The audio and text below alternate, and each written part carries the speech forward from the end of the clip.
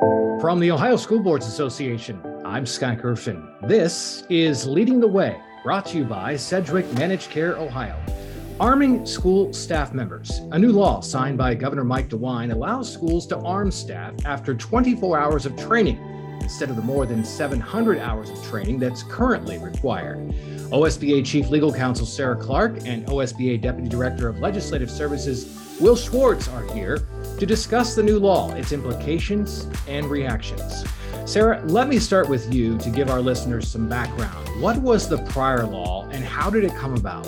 Yeah, so we actually had two different pieces of legislation or two different statutes that were at play here that really got at the heart of how much training was required for an individual. And so we had this one statute, which is 109.78, that had some language in it that talked about the fact that public schools and other educational institutions couldn't employ a person as a police officer, a security guard, or another position and where that individual goes armed while on duty unless they completed that training that you talked about that required the 700 hours. So the training that OPATA, the Ohio Peace Officer Training Academy, puts on, or they could have completed 20 years of active duty as a peace officer.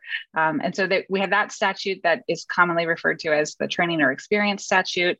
And then you had a second statute that authorized or allowed school districts to authorize an individual to convey a deadly weapon in a school safety zone.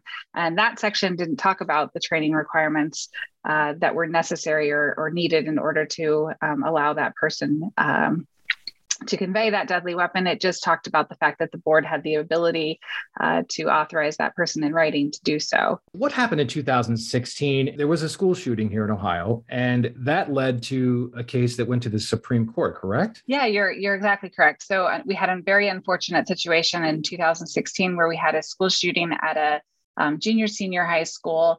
And the district where that took place, Madison Local, passed a resolution under that second statute that I just talked about that allowed it to authorize several district employees to carry concealed firearms in the district school safety zones. And in response to that resolution, there were a couple of parents who ended up filing a lawsuit. The district in that case did not go with the higher 700 hours of instruction requirement. They just required the employees to have 24 hours of active shooter training. And the parents in that case filed a lawsuit and said, no, we think that the higher standard, because these individuals are going armed while on duty, which is language from that first statute that I mentioned, they argued that the higher training requirement should apply. And filed a lawsuit basically saying that the 24 hours was not sufficient enough. And so that went all the way through the Ohio Supreme Court. We got a decision on that case last year. And the Ohio Supreme Court basically sided with the parents and said that the training or experience requirement that was set out in that first statute, 109.78, applies to anybody employed by Ohio schools if that individual is to go armed while on duty. So they required the higher threshold of training. Well, House Bill 99 is a legislation that Governor DeWine signed into law. Was this the response to that court ruling? In many ways, yes. And even before the state Supreme Court issued its ruling, prior versions of House Bill 99 had sought to overrule lower courts' decisions on this topic. And as Sarah had mentioned, 2016 is a key year in this discussion. And that's important because bill sponsor Representative Thomas Hall, a Republican from Madison Township in Southwest Ohio, a freshman Republican, his father was the school resource officer in Madison High School on the day of the active shooter situation. His father intervened in a matter of seconds after the shooting took place and chased the shooter outside, leading to his arrest. So this issue is obviously a professional, issue for Representative Hall, but also a personal one as well. That was the goal, was to overrule both the lower court rulings and the state Supreme Court ruling that required a 700 plus hour training requirement for arming staff to go into school zones with weapons. So, Will, aside from the training hours, it also creates the so-called Ohio Mobile Training Teams and Ohio School Safety and Crisis Center. Can you tell me more about those things and just the evolution of the legislation? The legislation creates two new entities within the Ohio Department of Public Safety. Generally, it's a new state level infrastructure of school safety efforts through these two groups. The Ohio School Safety and Crisis Center is going to be operated by what's called Ohio Mobile Training Teams. And they are going to generally provide school safety services to both public schools and private schools, including firearms training. Those training teams are going to be run by a state appointed what's called a chief mobile training officer. And they're going to be responsible for developing curriculum and providing instruction and training to individuals who are authorized by their boards of education to carry firearms. Some of those training and curriculum opportunities are going to be things like mitigation techniques, communication strategies, de-escalation techniques, emergency first aid, response tactics for school-related incidents and things like that. Now, because Ohio is a large state with small school districts, large school districts, suburban, urban, and rural, there is going to be created 16 regional mobile training officers throughout the state, with specific counties assigned to each officer. Each of those officers will be appointed by the state director of Department of Public Safety, who is going to serve as an advisory in an advisory capacity to school districts and private schools, providing certain services to schools upon their request, like the development of emergency management plans, tactical emergency medical services training, as well as serving as an intermediary for all levels of law enforcement in the event of a school emergency, such as a school shooting. So, Sarah, you're going to get the question that everybody probably wants to know the answer to, and that is, what does a district have to do if it wants to arm staff members? And this is optional, right? This is not something the district has to do, correct? Yeah, that's correct. Yeah, so this is an option under the statute. House Bill 99 doesn't put any mandates or anything in place as far as whether you have to go through this route. It's a local decision that local boards are going to have to make on their own if they decide they want to do this. The statute still authorizes the board, or allows the board to authorize individuals to convey deadly weapons in school safety zones, but it adds some new requirements that are worth mentioning. And so what it basically does is it pushes that training and experience. It answers the question as to what is required for that. There is a new curriculum, instruction, and training program that's developed by that mobile training team that Will was just talking about. And there are some pretty specific parameters about what needs to be included as part of that training that they develop. They are required by the statute to follow the private investigator and security guard firearms training guidelines. That is adopted under a separate section of the revised code, and they make reference to that as part of the requirements. And there are some time lanes, and you mentioned one at the beginning, Scott, that the initial instruction and training should not exceed 24 hours. And then there is an annual requalification training, which under the statute shall not exceed 8 hours. The training that they are developing, this curriculum, has a list of, the statute has a list of about 14 things that needs to be included as part of that training. So it's things like mitigation techniques, neutralizing potential threats and active shooters, crisis intervention, first aid care. I think there's a training component where they're doing some simulated training exercises and scenario-based training. And so that is very clearly spelled out in the statute of what that training needs to include. Now, districts can require additional training. The limit that we talked about, the 24 hours, is limited to the training developed by the mobile training team. But districts can go above and beyond that if they want, and require some additional training. They can also adopt alternative training requirements, so long as it includes all those topics that we just talked about above, that list of 14 things.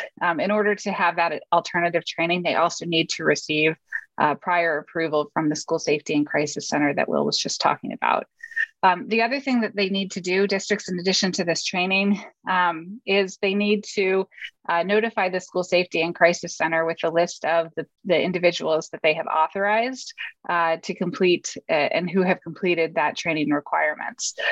They need to also require the individuals who they have authorized to undergo an annual criminal records check. And the board also, there's a notification piece where after the board authorizes one or more persons to go armed within the school, they need to provide notification to the public that they've done that. And the statute doesn't specify or prescribe a method for doing that. They just say, by whatever means the affected school regularly communicates with the public. So there's not a requirement that they name names or positions or even the school building.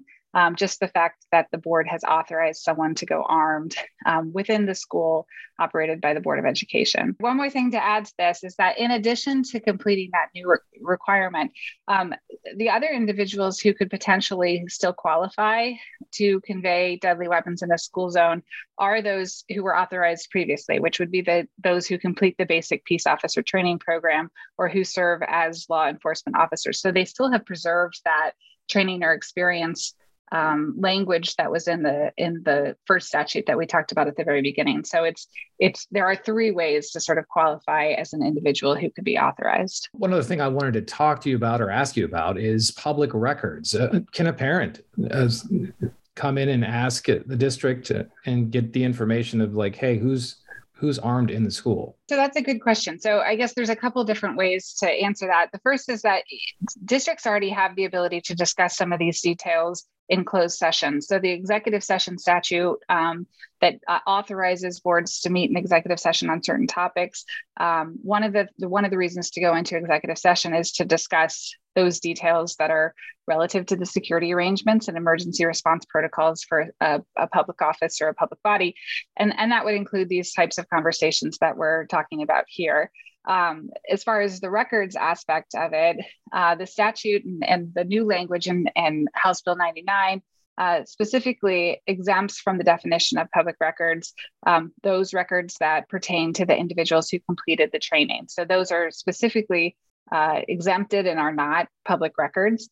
That notification, the public notification that I just talked about, the fact that the board has taken action and has authorized someone to go armed within a school building, that notification would be considered to be a public record and would need to be disclosed. Like I said earlier, that notification does not require the board to notify the public of the individuals, their positions, or the school buildings. Well, a lot of reaction to the governor's signature of this law. Tell me a little bit about that. Gun legislation in Ohio is always a controversial issue. And we saw some strange bedfellows on the opposition side. We saw the two largest teachers groups in Ohio, the Ohio Education Association and the Ohio Federation of Teachers, standing shoulder to shoulder in opposition to the legislation with, the refrain that, you don't trust us with the textbooks we use, but you trust us to carry firearms.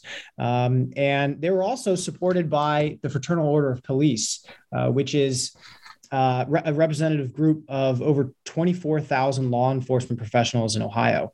And their position was that if a school employee, regardless of his or her position, is carrying a firearm, then they're considered on duty under the law and are thus required to have that 700 plus hour Ohio peace officer training requirement number of hours, that their primary responsibility is no longer teaching, but actually an armed first responder. Now, despite the opposition from those two groups, State House Republicans, including Governor DeWine and Lieutenant Governor Husted, bolstered by the Buckeye Firearms Association, felt that this was the right pathway forward for Ohio. Governor DeWine had said that the 700 plus hour requirements were just too much and not realistic.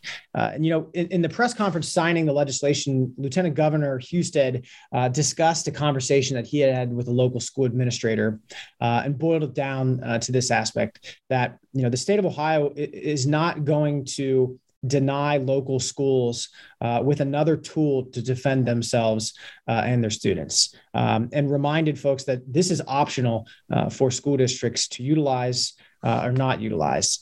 One other thing I want to mention is that this is a case study in how policies get made in Ohio and how events of the world quicken the policymaking process. We saw legislators in the House specifically react to a judicial interpretation of the law by the state Supreme Court and amend their bill as a result of that ruling and advance it along the process. We then saw lawmakers, specifically the Senate, expedite passage of the bill and strengthen it with the Ohio School Safety and Crisis Center elements just days after the Uvalde school shooting. Normally, these types of bills, which are very controversial, command months and months of hearings and many, many hearings themselves. The Senate held only 2 hearings on this bill, with the only hearing available for the public to testify happening on the same day the bill was passed by committee and the day before the House and the Senate approved the bill, sending it to Governor DeWine. So, very, very interesting folks on both sides of the issue and their reasons for doing so. And just a quick movement of this legislation as a result of recent events in the news. One final question. When does this legislation take effect now that the governor has signed it? Scott, the bill was signed into law by Governor DeWine on June 13th, and Ohio law requires this legislation to take effect 91 days after the governor has signed and filed the bill with the Secretary of State. So we're still waiting on the specific date, but we do expect it to be effective in the middle of the month. It's in September. So stay tuned from information from our association on the effective date of that legislation, as well as other resources to help your school districts prepare for the new law. Well, Sarah, thanks as always for coming on the Leading the Way podcast. Hopefully this information answers some of the questions our members have about House Bill 99. Thanks, Scott. Thank you. And also thank you to Sedgwick Managed Care Ohio for sponsoring the podcast.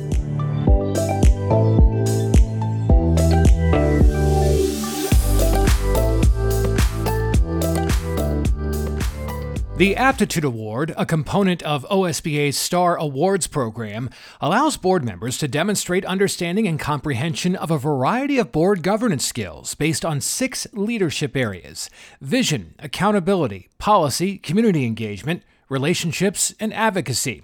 To receive the Aptitude Award, board members must receive an 80% passing score on an online assessment.